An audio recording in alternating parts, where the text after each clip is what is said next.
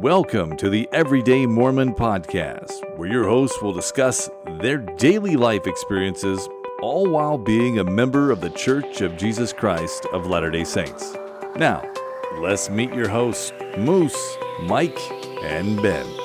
Welcome, everybody, to the Everyday Mormon Podcast, the EMP, episode number 26. And it's the end of 2019. You've got all of your hosts right here, Moose, Ben, and Mike, to send off the old year, or the current year. I don't know if it's old yet, and then kick off our new year coming up next week. So, guys, welcome to the show again.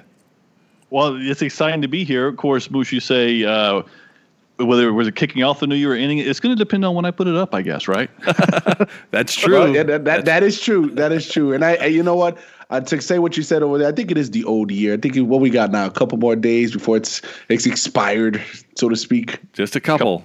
Yeah. Yeah, it's like 4 days or 5 days, right? Yeah. It all depends on when you put it up, Mike. This is true. It may be the new year just passed yesterday. That's true. So you could be listening to this in 2020 and thinking to yourself, I can't believe it's 2020. Well, we're thinking the same thing even as we speak today. So, yeah. It's an exciting time, though. Yeah, and so we know that Christmas just passed since we're already talking about it being the new year.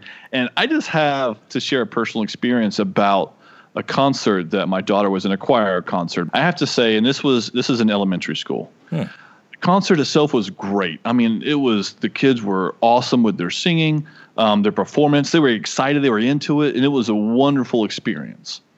But I have an issue with how things happened.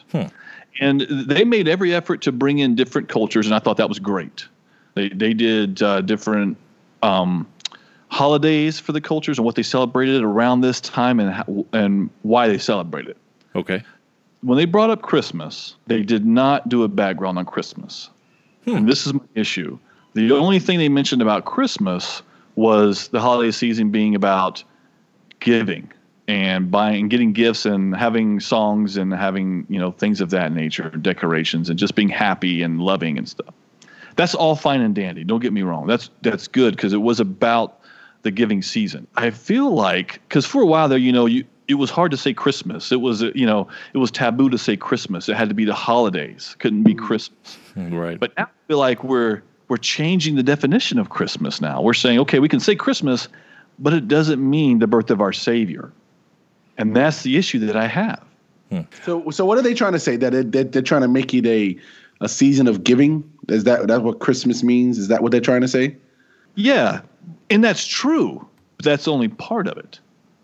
So as I listen to your experience there, and I can see as you describe the concert, the different cultures and the different and how they go in depth. I can see it because it's pretty traditional, right? Everybody, they go through all the different cultures and what it means to them and stuff. I can definitely see them almost sound like they watered down what Christmas is. Is that what I'm understanding, Mike? Yes, and that's what they watered it down, but it's not just watering it down, that they're leaving out the most important part about what we as Christians believe Christmas represents. Correct. So they left that piece out? Did they put the Santa Claus piece in there? Did they leave that out as well, and they just went completely neutral on this? Yeah, I don't remember the Santa Claus piece because I was too busy thinking, "Where's the Christ?" But it was mostly about giving and being happy and jolly. It was basically what it was about. So do you think that this was because they want to walk down that road of neutrality? Is that what you're thinking? Yeah, that's exactly what I'm thinking. So is it safe to say that people know what Christmas is? It's the birth of Christ. So why do we have to walk down that neutrality road? Well, here's the thing. And so I saw a post recently too. It talked about, well, Christmas doesn't mean it's not for Christians, or it was something along those lines. It was a post I saw somewhere, and I'm like, this leads right into it. They're saying this is not where it came from. This is not what it means. They talk about a pagan holiday. They talk about these different things and what it. I always love that because I think they're just too far off base, and these stories come out of left field. I've heard 10 different ways of where Christmas is from, and I'm like, these all 10 ways differ greatly. Yeah, it's one of those things where to me is okay. Was Christ born on the 25th of December? I don't know. But we celebrate Christmas on the 25th of December, and we celebrate the birth of Christ on that day. Yeah. Correct. That's what we do as Christians. And we're allowed to say this is what we're celebrating, and this is why we're celebrating it. But it feels as if, and here comes the change in the world. We've talked all kinds of things about how what's changing in the world, and this is just another change to say they're trying to take Christ out of our lives, out of everyday life, away from people, so we don't, we start to accept, well, maybe Christ isn't who we believe that he was, or other people say that he is. That's my concern, and that's what's scary. When I came home, I had to have a talk with my children because I felt it important to help them remember what this celebration was about. Did you feel that the children saw it the same way you saw it, or just didn't pay it no mind, or? No, that's the concern. I don't think they saw it as that, and that's how things change, right? You start by changing history. You start by changing knowledge in the youth. So as they get older, they just go, oh, well, I've never heard that before. This is what I learned. And they don't learn the truth. I think you're right, Mike. I think that all of that is important. I think, education on lots of things, whether it be the reason, like you just said, the reason for the season. I think it's important that your family, your friends know that you believe in Christ, that you believe in his birth and his death, and what that means, and why it's important that even in Christmas time we give. Why do we give? Why does Santa give gifts? Why do we feel that it's important enough to be in the giving spirit, but also understand why we give? And you think about the wise men who came to give gifts to Christ, and I always love the songs of Christmas when it's centered around Christ. Particularly like Little Drummer Boy. Right? Oh, that's a good one. It's such a great song. I mean, and if you've heard all this season, I apologize if I say it, and then you're going, I know what the song says, Moose. I've listened to it 1,000 times the past month and a half. But, he's saying, hey, I don't have any gifts to bring him. I bring my drum. And so when he gets there and he says, and the song goes, I played for him. I played my best for him.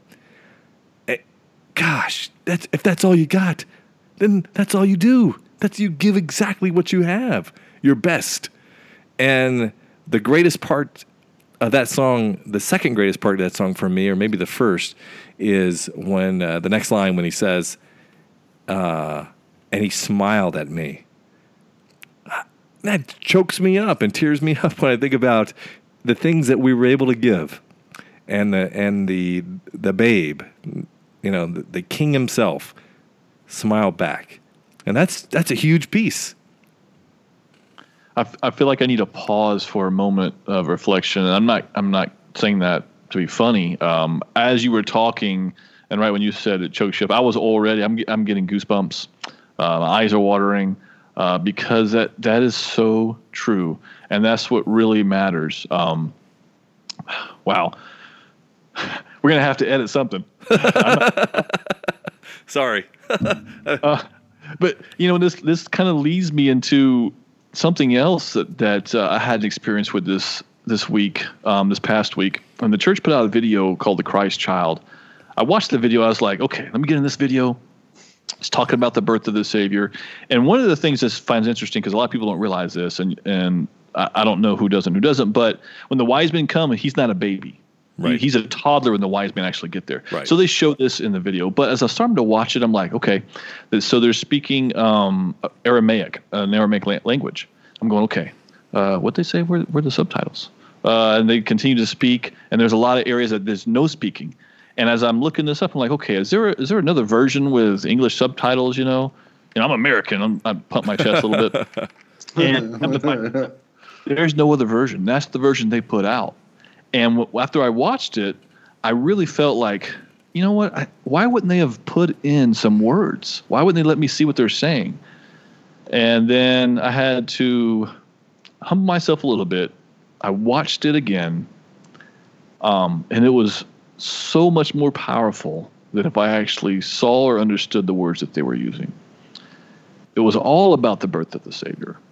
And in this video, there's one of the wise men come when they finally get to him in his as a toddler. They bring the gifts. He breaks down with joyous tears because he finally got to meet the Savior, the King of the world, who has come to save all of us. And it changed my perspective, and the humbleness is what did it for me, because I had to, like I said, I'm an American, I want English.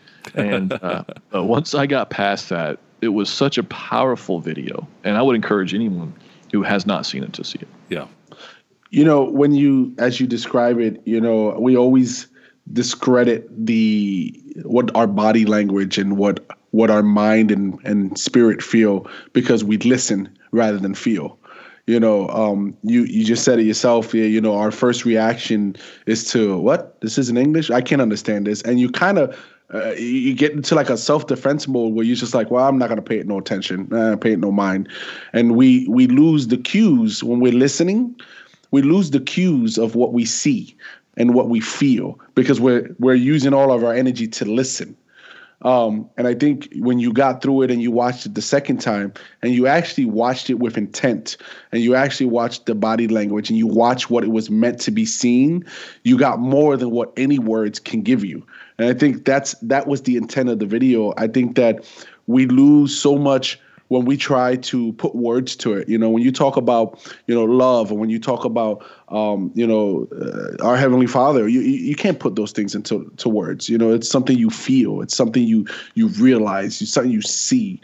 You know, your senses speak louder than any word can speak. And I think that is a perfect example of how that speaks to us. Yeah, I agree. It's an emotional piece, and I think we're all getting a little emotional at this time. So, and that's a good thing. It's because it's a joyous emotion. It's a joyous occasion.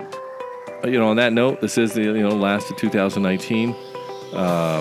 This will be the final podcast this year. If you hear this in 2020, then we hope we brought you something to think about. Thanks for your stories. Thanks for sharing with us, and we hope to see you soon. You have been listening to Everyday Moment Podcast. Be sure to follow us on Instagram, Twitter, and Facebook. Email us podcast@everydaymomentpodcast.com.